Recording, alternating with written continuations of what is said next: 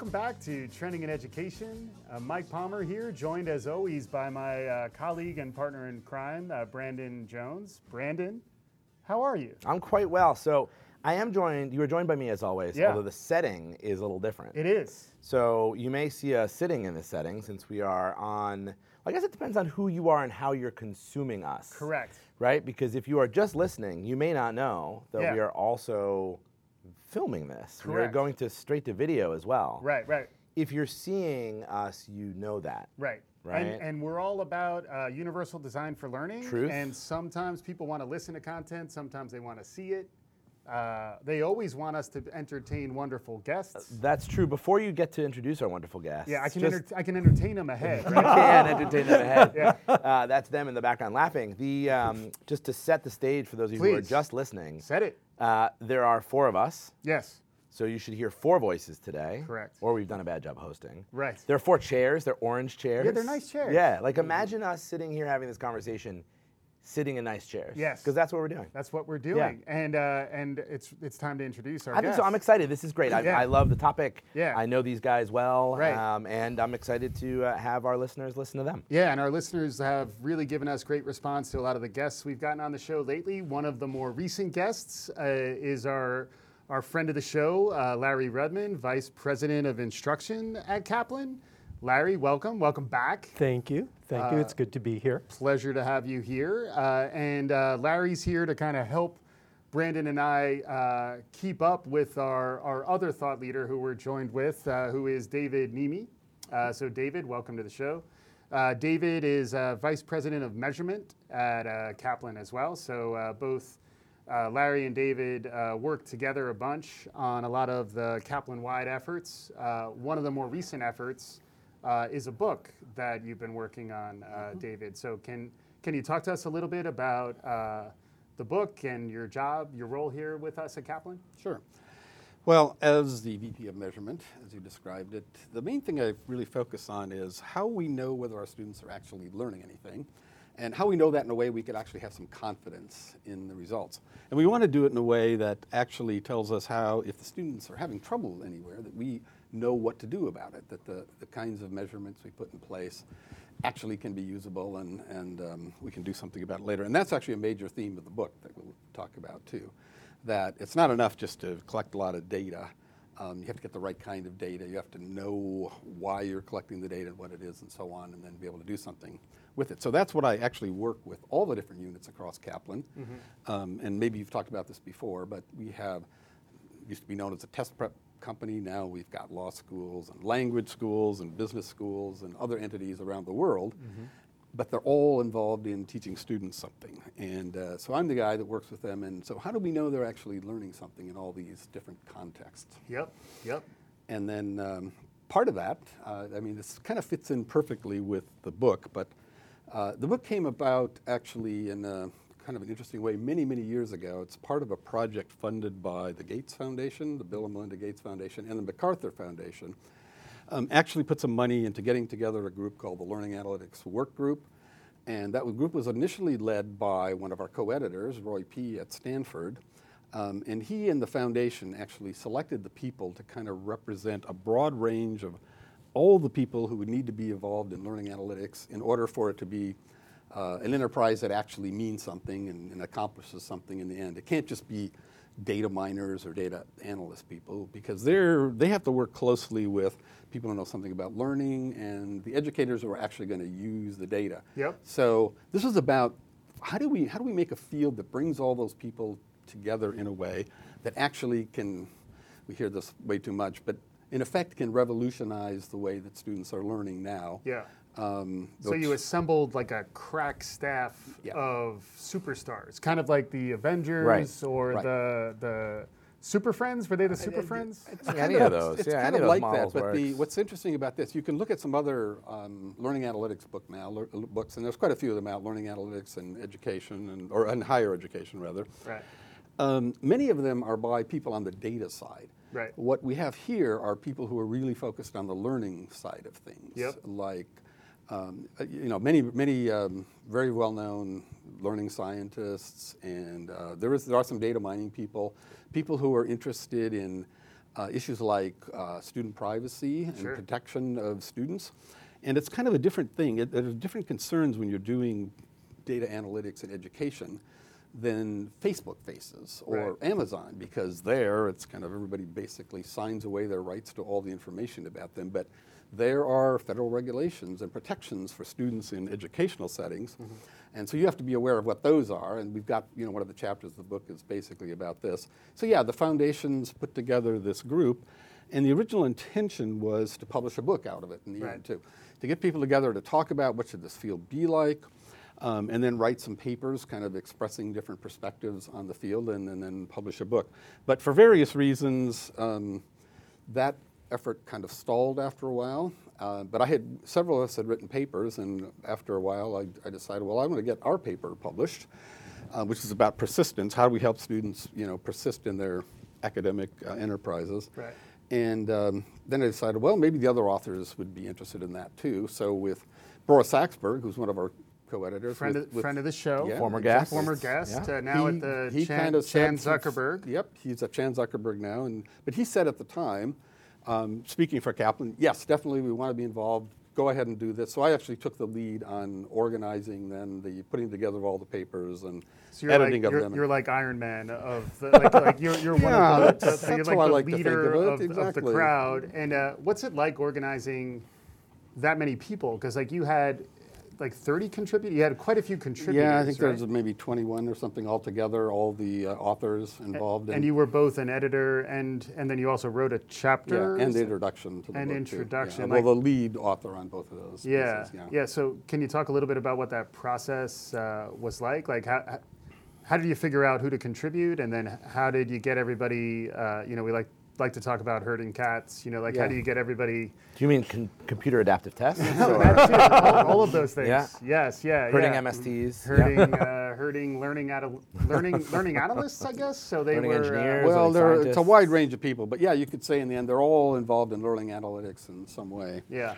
But it's more of a challenge. I mean, it's a great thing when you work with a lot of very famous people in their particular fields. Yep. It's great because you're getting the best thoughts from the best minds in every field. In fact, at one point I was kind of looking through the book and saying, I'm really the only person in here that I don't recognize. Everyone else is so well known. Not exactly true, but the challenge there is those are the busiest people, obviously, Sure. who are being called on by everybody to do everything. So the main thing was, the biggest challenge, and it took a lot longer than I thought to do this, was to get people just on a timeline and meeting deadlines Right. and so on, because, the more well-known you are, the less you have to pay attention to stuff like that. So that's trying to manage that team. In the end, I think it came out really well, but that was the main work. And then getting everything edited and in the right format and style and all Yeah, that. but if I'm hearing you right, it sounds like you get a lot of diverse perspectives on the intersection between sort of the big data movement and the trend around just data analytics and data collection, and then the intersection between that and really thinking about it from a learning perspective. Yes. What do we know about how students learn? Yep. And what can help them learn, more quickly and efficiently and in a way that doesn't make them miserable and so on. So we wanted to bring that perspective in along with just the data analysis thing, because it's not about just looking at numbers. And I just recalled that I saw a New Yorker cartoon one time, which basically had a guy standing on a stage with a mic, and sitting on chairs behind him were a bunch of numbers, big kind of blocky shaped numbers with faces on them. And the guy at the mic says to the audience, all right, now it's time to let the numbers speak for themselves. Right. And my feeling when I saw that was that, well, no, numbers they can't speak for themselves. Right. We have to know what questions to ask them. We have to understand their language. We have to know what they're saying. Right. It has to mean something to us that we could actually act on later on. And that's what the field of learning analytics is really about. It's not about, letting people just deal with raw data, which we have so much of now. One of the chapters actually calls it the digital ocean. Yeah. That you could easily drown in. And I think what's happening in education is a lot of people are just kind of lost with what do we do with all these data, which is a change from the past when data were sparse in education. They were, Right. in file folders, and if you wanted to know what a bunch of students did, you'd have to go into the file cabinet in the, principal's office or something and pull out all these files. Well, now everything's digital, and very accessible to people, but the problem now is there's too much of it, Right. and people don't know what to make of it. And so that's what we're trying to, build the framework for dealing with all the access to data that we have now that we didn't have in the past. Yeah, sure. Finding the signal in the noise is Indeed. something we talk about a bunch. Brandon, for those of you who are watching, Brandon's about to grab a book. I sure am. Yeah. This is going to be a great form factor for just our listeners. Yeah. This is the sound of me holding a book. A hardcover. Did you like how that sounded? I did. It is a hardcover, so I thought we jumped right into it. I don't think we actually even gave a pitch for the actual book itself. It's Learning Analytics in Education, and this just published in the last couple weeks, so this is hot off the presses. Is it? Ouch. Yeah, woos. That's the sound. What's the sound of one hand touching Smoking. a hot book? David, I wonder if you just talk a little bit about who is the audience. So you've edited and authored part of this book, and who's it for? Well, it's kind of a range of people. It's, in some cases, a somewhat technical book, but it's not just designed for a technical audience, and it's not really a how-to-do data analysis kind of book. It's really for people who are maybe involved in some aspects of educational measurement or analyzing data for universities or school districts, but also the people on the learning side, which is what many of the authors are, who have gotten interested in how can we do something more meaningful with data than we were able to do in the past? And how can we use some new technologies, not just to analyze what students are doing, but to do a better job of teaching them, drawing on what we know as learning researchers. So it's really for a big part of the learning science community who's also interested in the assessment aspect of things, which is kind of where I am. I actually started out as a learning scientist and then got interested in how we use data. So I know some of the chapter authors are interested in using it as a textbook in their classes as introductions to the field of analytics. So anybody who's just interested in, I've heard this thing, learning analytics, what is it? What it's all about? What, could it be any use to me? And that could be a school principal Sure. even who might say, well, I'd like to see if I can get more out of new techniques that are available. What are those techniques? Right. And what could I do with them? And that kind of brings our friend of the show, Larry, into the equation a little bit as well, where one thing we've talked to Larry about is the problems educators face and actual practitioners face. And I wonder how you think about learning analytics and how you think about sort of applying some of the stuff that David's talking about to more the instructional side of things. Yeah, well, I'm gonna answer your question by asking David a sort of clarifying question, because, as an educator and someone who works on the instructional side, I don't have the sort of depth of expertise that David has had on the measurement side. But the measurement training that I had dealt with data that would come in these very sort of formalized ways, right? Students would take a test, they would take it periodically. Our source of data was from the questions on that test. We would look at those items and we would try to make sense of it. And we learned certain theories of how to make sense of that data, and we had certain frameworks of how to interpret data, what are some guidelines and frameworks, and how to use that to guide instruction. But now you mentioned the digital ocean. Now all of a sudden, it's not just the Friday test or the Tuesday test as students engage in their Coursera courses, right? I mean, it's every data click is a potential opportunity. How do you see it from your expertise in the field of measurement? Do those old frameworks still hold in trying to make sense of these new sources of data? Or are we in a point where we're building new sort of measurement science to deal with new ways of understanding the data? Clickstream data, right? Yeah.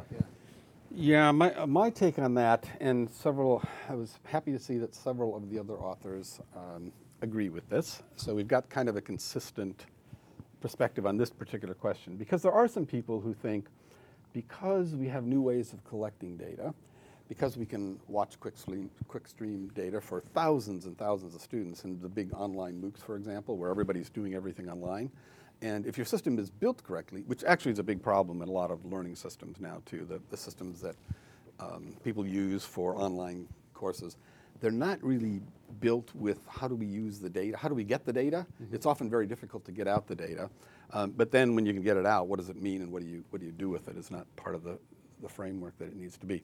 But my view is, just because we've got new sources of data doesn't mean that we automatically know we are measuring learning validly, any more valid than we did before. So the principles in place for valid measurement of learning still apply. What we just need to figure out as part of this field, how do we make them work when the kinds of data we have are somewhat different? But those data, we still are going to want evidence that the clickstream data we're looking at actually are telling us something meaningful about learning.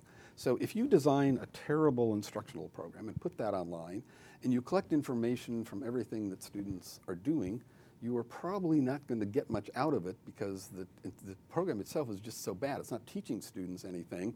And so, you know, it all kind of goes together. You've got to kind of know that you've got a good system in place delivering good instructional content, and that the information you're pulling in whatever form it is, still you need evidence that it's telling you what you need to know about what students are learning. So I think just, you know, the fact that there's more data now doesn't mean, well, we automatically have better information about students. In some ways, we have worse information because a lot of what's out there online now is just kind of junk, and the data being, you know, pulled from that is also junk. And I think this is a really important point. I was looking at one of the systems created at Carnegie Mellon University, and actually Ken Kedinger is one of the authors with the book. And we were looking at what they called their data shop, which is a place where they aggregate lots of data from lots of experiments that work through their system. And we started to have a discussion about, well, the data's great, but what if we wanted to see the questions that actually led to the genesis of the data? And there was an interesting discussion between the data people who were like, why do you need to see the questions? It's data. And all the people on the instruction and measurement side were like, well, we got to see the questions. How do we know it's good data? Right. So it is an interesting sort of tension to work out to make sure that, you know, like David's saying, that, you know, you have a reason and a well thought out argument for collecting your data. Yeah, it reminds me of a concept we talk about on the show a lot, is the importance of intentionality and understanding what problems you're trying to solve. So like, what level of intent goes into the design so that you understand what type of data is going to be relevant to what you were doing. Like, something we talk about a lot is, you know, the importance of learning objectives. Like, what are you actually trying to teach the learner? And if you can actually specify that and identify how you want to measure it, it's very different than trying to retrofit the analysis after the fact. So then you're swimming in all this. I'm trying to figure out how to tie a life preserver and how to. First we were the Avengers. Right. Now maybe Aquaman. Aquaman. That was where I was going. Thank you for that. Yes. That's Aquaman's noise. I think, Right. I always felt like his skill was a little bit context dependent. I always felt bad for him when they're in like the Sahara, and like they got to find an oasis for Aquaman. But anyway, getting back to learning analytics. Yeah, just so I don't have to be the Waterworld guy. Yes, that. Absolutely. But okay with the other thing I thought, just if I could build off your point for a second, it's intentionality and also having a healthy relationship with data. And I think that when you think about the ocean of data that you've both described, with an unhealthy relationship with data, you can find data that support conclusions that whatever conclusions you want to draw. Right. And if you either have not great instructional design or question design or measurement, and that flows through, and so you've got a lot of data that maybe isn't all that good. Right. You could still, not even necessarily unscrupulously, but you could still find things that support things that are expedient for you. And I think that presents a new kind of, it's like data ethics. Like there's a new field that all this wealth of data even introduces, because I'm not sure that everybody has the same commitment to having that kind of healthy relationship with data when they're presented with these big, data populations. I think it's another interesting angle. Well, and that's important, because the quality, the ethics sort of goes hand in hand with the data literacy, because if the consumers aren't sort of being, savvy and paying attention to how people are floating arguments by them, they're going to allow people to sort of just say, well, clearly this works. Right, you need like the data version of the Snopes report, right? To say, how factual it is. I guess it's peer review, like that's part of it, right? Right. But I like where you're going too. Like if you have a big enough data set, you can make it say just about anything, you know. So like, you know, the more nefarious, like the Legion of Doom, if you will. I'm just gonna keep working. Yeah. Why not? Why not? I started there. You'll find it. I'm gonna keep going, but it's more like, you know, if you're not open to what the data can tell you, and if you're not going in with that intent to understand what you're measuring, you can sort of manipulate the data to sort of reinforce, I think that's where you were going, to kind of reinforce a narrative that you were trying to build on. Is that part of what's covered in the book? Absolutely, and it's everything you're saying is exactly right and consistent with the viewpoint, I think, of all of the authors of the book. And you know, the quality of the data you're looking at is a big deal in this area. If you're pretending that you're doing analytics about learning and you are not measuring learning validly, you're basically just putting out gibberish with complicated and exotic methods. And as somebody wrote to me an email once, you know, the best way to actually improve the quality of our data analytics is to improve the data itself, and that's a big issue right now. Right. Because even in the older kind of reporting and assessment schemes that you were talking about, Larry, the assessments of learning were often not very good. I mean, questions have been raised about what state tests, for example. There's been this big movement to have standards in all the states and you know, have state tests and all that. And there's good reason to do that because we just needed to know more about what students are actually learning and not have to take teachers' word for it anymore because they didn't really know what they were doing when they were trying to talk about how they assess students and so on. But those tests had some negative effects too because it ended up being too expensive to actually assess student writing. You had to have people score them, and you had to have multiple scores. You know, the scores were reliable, all that. States just could not do that anymore. So they ended up with multiple choice tests, and that had a big effect where people stopped actually teaching students how to write and taught them how to answer questions about grammar and spelling and so on. And of course, other things that weren't being tested, like music and social sciences and history and civics and all that, just got eliminated for. So that's an example of where, you know, a well-intentioned kind of assessment ended up having very negative kinds of effects. And you know, if you don't really know what you're doing and trying to accomplish with assessments, that can happen. And that's a slightly different point from. You can look at big data sets, and you can set your machines at work with the big data sets and find all sorts of patterns and whatever, and make predictions about things and so on. But most of the stuff I've seen is just, it hasn't added anything new to our understanding of learning. So the goal here is, all right, let's get some learning people in to kind of drive our thinking about what we should do and what kinds of techniques we should use to analyze all the possible sources of data. And I think it's likely we'll decide, well, some of these big piles of data are just weren't even worth collecting in the first place. Let's just forget about those. Yeah, I like where you're going too, where like there's almost the allure of good data, like if standardized tests give you a very measurable set of outcomes, that can be so alluring that you lose sight of the actual design of the instruction to actually help the learner get better. So like you almost chase the cleaner data set at the expense of the quality of the instruction. A related thing, though, that I think I'd like to get into more is what kind of problem, I mean, maybe the problem of persistence would be a good one to start with, but like what kind of problems are best, are really available to be solved most effectively with new learning analytics? And I think your chapter was specifically on some of the problems around persistence. Yeah, which we kind of define as, well, you can define it in different ways. You could define it on sort of a higher level as just sticking in your academic program, whatever it is. And that takes, one kind of persistence. But what's also interesting, which the data collection methods we've been talking about, clickstreams and so on, can enable us to do more effectively, is looking at whether students are persisting at specific tasks they have to do. Because in the end, to persist at the big level, you have to succeed at getting a lot of little things done day by day. And if you really wanted to solve the bigger persistence problem, Can we just pause for a moment just in case people don't know what we mean by persistence, can you just explain the problem that we're talking about? Or like what does it mean? What is the impact to people's Well, lives? I mean, there's a huge economic impact on just the number of students who drop out of high school and don't even get into college, let's say, and then the number of students who don't get through college once they enter.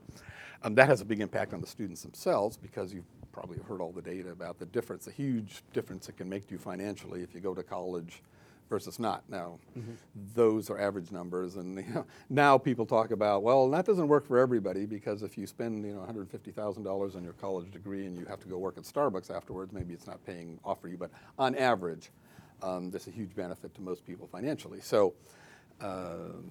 And people have economists have sort of looked at, and what's the effect on our economy of not having all the skilled workers we have, and so on. Yep. So the dropout rates are really high, as everyone knows, from many high schools, particularly big school districts.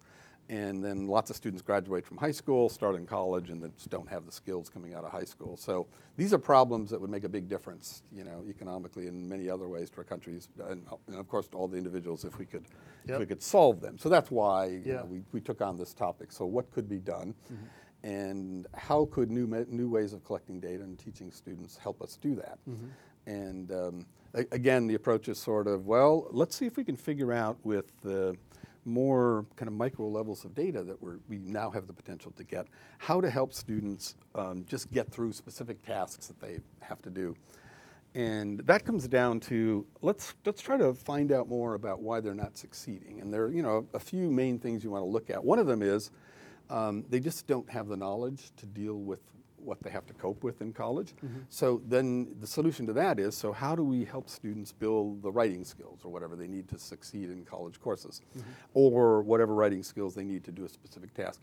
But it could also be some kind of a motivational problem, like students don't believe they can handle it, and this is a big issue in a lot of university programs where students come from backgrounds, they're the first person in their family to go to college, so that raises some questions about, do I know how to, as opposed to, if your parents both went to Yale or Harvard or whatever, and you're going to a very good prep school, you have a totally different attitude about that. So if that's the issue for students, how do we deal with that? So what that means is we want to collect more information about what's actually getting in students' ways, and that kind of thing you can get at by actually asking students questions online, give little surveys.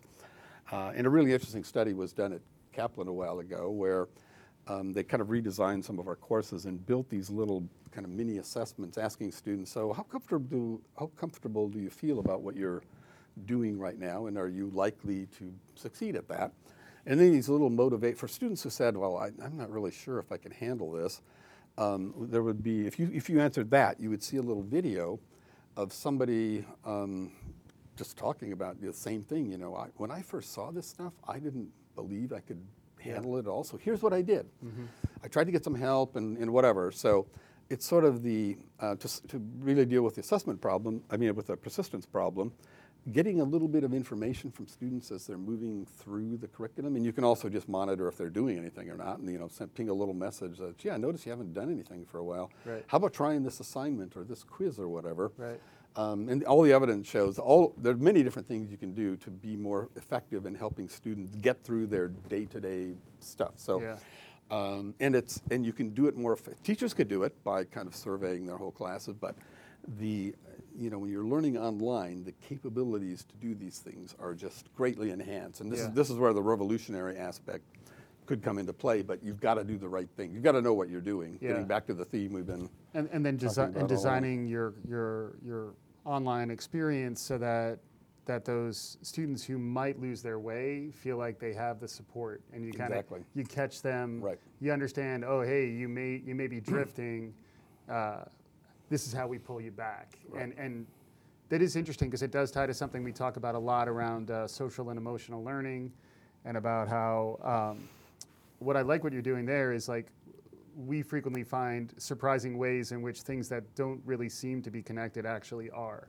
So when you think about learning analytics, frequently it feels cold, quantitative, maybe like depersonalized. And in this context, you're talking about how that sort of rich clickstream data can actually address a real human and emotional problem for those learners. I know it's something you've talked about a bunch. Larry. What's really powerful about the chapter that David's referring to that he wrote with some of his colleagues is this having a framework. Like what they did was, which I thought was so cool, was looking at the research literature and operationalizing a framework to collect data in terms of motivation, because you could say the word motivation so many times that it almost feels meaningless, right? And when you start trying to understand, well, what does this mean? What is neat is that the chapter is kind of a blueprint for how to think about the data in your system. So when you look at the chapter and you're talking about, are students starting and stopping something? Are students choosing not to engage? And then you say, oh, so what pieces of data in my clickstream map to not engaging, right? Like when are students having the opportunity to click on something but not doing it? Now you've got a whole different, it's not just a piece of data, it is now a count against this framework. And that's so awesome, because now you got a practical way, right, of making sense of this. And, I just get jazzed. We'll get him going. I get jazzed about it. No, because Larry is animated. No, I'm very jazzed, because you can really, you really can take, that's one of the chapters where you really could take it as a blueprint to say, wow, what can we do in our own system in terms of the mapping to start being smarter about how we understand the data? Absolutely. And I think what gets some people really excited is, what about if you did this for 5 or 10 years for a student, and you kind of followed them and supported them, and over time you sort of learned, well, what is most effective for this particular student? And then you do this for thousands and thousands of students. You could start to learn, what is going to help certain students who just fit into certain profiles. We can look at students who have the same kind of like when people make recommendations, on what books you might like. For sure. This is like students like this one really benefited from these kinds of motivational messages, or this kind of instruction, or having a big enough data set so that people feel like they're not the only person of their profile who's facing these problems. Like you're not, basically that sense that you're not alone, because online learning can feel very cold and isolating. I know we're coming up on time, and I know based on some signals I've gotten from Brandon that you have some questions, and I believe they are nice. That's right, they're nice. That's what I've written on my laptop. For the folks who are just listening, I have a laptop. Yes. There's no table that I have. There's one to the side of me, but a side table. So my laptop is literally on my lap. For sure. And I have some questions. They are nice. So 2 questions for you, David. One is meant to be maybe a little bit more introduce a little more levity, although we've been very excited. This is interesting. Yeah, sure. So you are an author of a chapter and the editor of the book. So your chapter is chapter 3. You're welcome to defer on this, but I'm going to hit what was a hard-hitting question. Is chapter 3 the best chapter to be, right? Like, did you? Wow, that's nice. You're like the man, the player coach. You're like Pete Rose filling out the lineup card. You're like, you know what? I'm batting third tonight. Third, I like the baseball thing. So was there some thought that went into it, and did you give yourself that peach of a position? That was nice. No. I did not give myself that peach of a position. This was all actually determined. Who was going to write about what was determined early on in that work with the Learning Analytics work group. I guess this will probably sound odd, but I guess I would say if I had my druthers, I might have written about something else at that point. But this is a critically important thing, and I think I hope other people will respond to it the same way Larry did. I think we've got some good answers for how to tackle it, because it's a huge issue. Why do students drop out of school? And there's a wide range of reasons, and we're trying to present a framework for just dealing with that. What kinds of information do you need in order to know more about why students are dropping out, and then do something about it? And this is part of the analytics thing too for me. It's not enough for people just to say, we're going to give people more data. You have to take on, and what are they going to do with it? Right. You have to understand, if it's a teacher, you can't just tell them a lot of their students are likely not to succeed or something like that. That could actually have a negative impact. Right. You have to give them information which you can't assume teachers have about what to do about that. And so we were, trying to include that aspect in this chapter too. But there are other chapters dealing with some theoretical issues. And, it sounds like you were an effective enough player that you could have hit any spot in the lineup. That's right. Yeah. Somebody had to take on the 3-hole. That someone was David. You were ready to do it. I think you have another. I have one other nice question. It sure is nice, at least as advertised by me. So this is Trending in Education, the podcast, and I wondered if, from the book for our listeners, if there are any trends that you see on the learning analytics, the data side, instructional design side, measurement, that you think are going to be really impactful over the next, call it 5 to 10 years? We've talked about even here today, big data, social emotional learning, AI, the quantified self. These are all things we talked about on our pod. Anything from where you sit either as author, editor, or in your day job, I'm making air quotes now, that you see is going to be a trend informing where we're going, not just where we've been? Well, I think there are some exciting opportunities yet to be realized that have to do with kind of some work on the AI side. And people have been doing things like building virtual tutors that are actually, basically robotic machine things that interact with people. And then in some cases, the motivation thing is a good use of this because they provide support and encouragement, and you can actually now kind of monitor dialogue students are having with each other and pick up that some students are feeling uncertain or whatever and respond to that. And there's real evidence that this can actually make a difference to students. Whether or not they know that they're actually interacting with a robot. And some people have done things like set up for their, one professor, for example, set up kind of an aid, for a teaching aid for his students that was actually just a machine. And all it did was provide information about the course, but you have a question about when the test is and how should I study for it and what's going to be on it. This little agent would answer that. And this looks actually as a very promising field. The thing is right now it's pretty expensive to build these things, but if you could do it, thousands and thousands of students would benefit from it. And what I'm interested in is kind of using some of these people as assessors, kind of getting more information about what students are struggling with. That's the motivational question, and then helping them deal with that more effectively.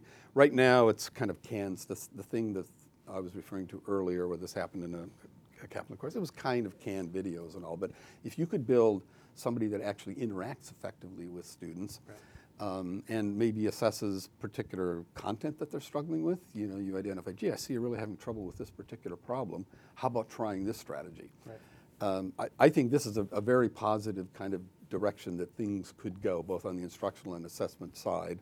And some steps have been made in those directions. So that's one example. And it's just going to keep getting better. Yes. Although it does raise some questions just about trust, too. So it does, and is it human?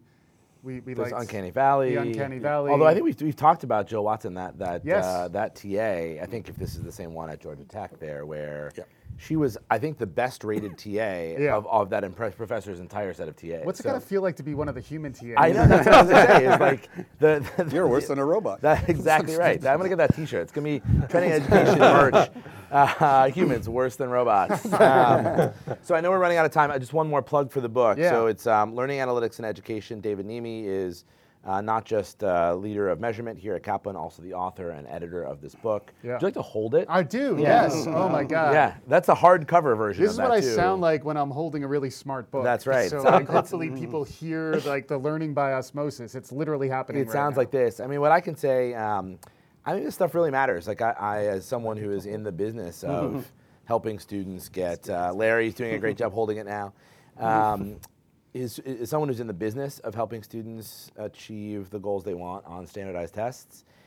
Instructional design, good systems of measurement, good frameworks we talked about, healthy relationships with data, all this stuff matters. So I think if you are in the field or in a field that's adjacent, if you're an educator, if you're a program coordinator, I think this book could be an interesting read for you. So, David, thank you for joining us. Thank you. Larry, friend of the pod, thanks for Always good to be here. Keep coming. How man. honest did you keep us? Was it? I thought your questions were phenomenal. All right, that's Nice. great. Good Mike? job. Good job by us, Brandon. Good job by us. Yes. All right, so and we will, I think, say goodbye here for now. We will. Folks, we may or may not see you. I guess if you saw us and you liked seeing us, let us know. If you saw us and you didn't like seeing us, don't let us know. Yes. If you didn't see us and you'd like to see us, I'm covering all the bases Just of keep this Punnett listening. Square. Just keep on listening. Just keep listening. Yeah. Thanks, everybody, and we'll be coming back at you with another episode of Trending in Education just a little on later on down the trail.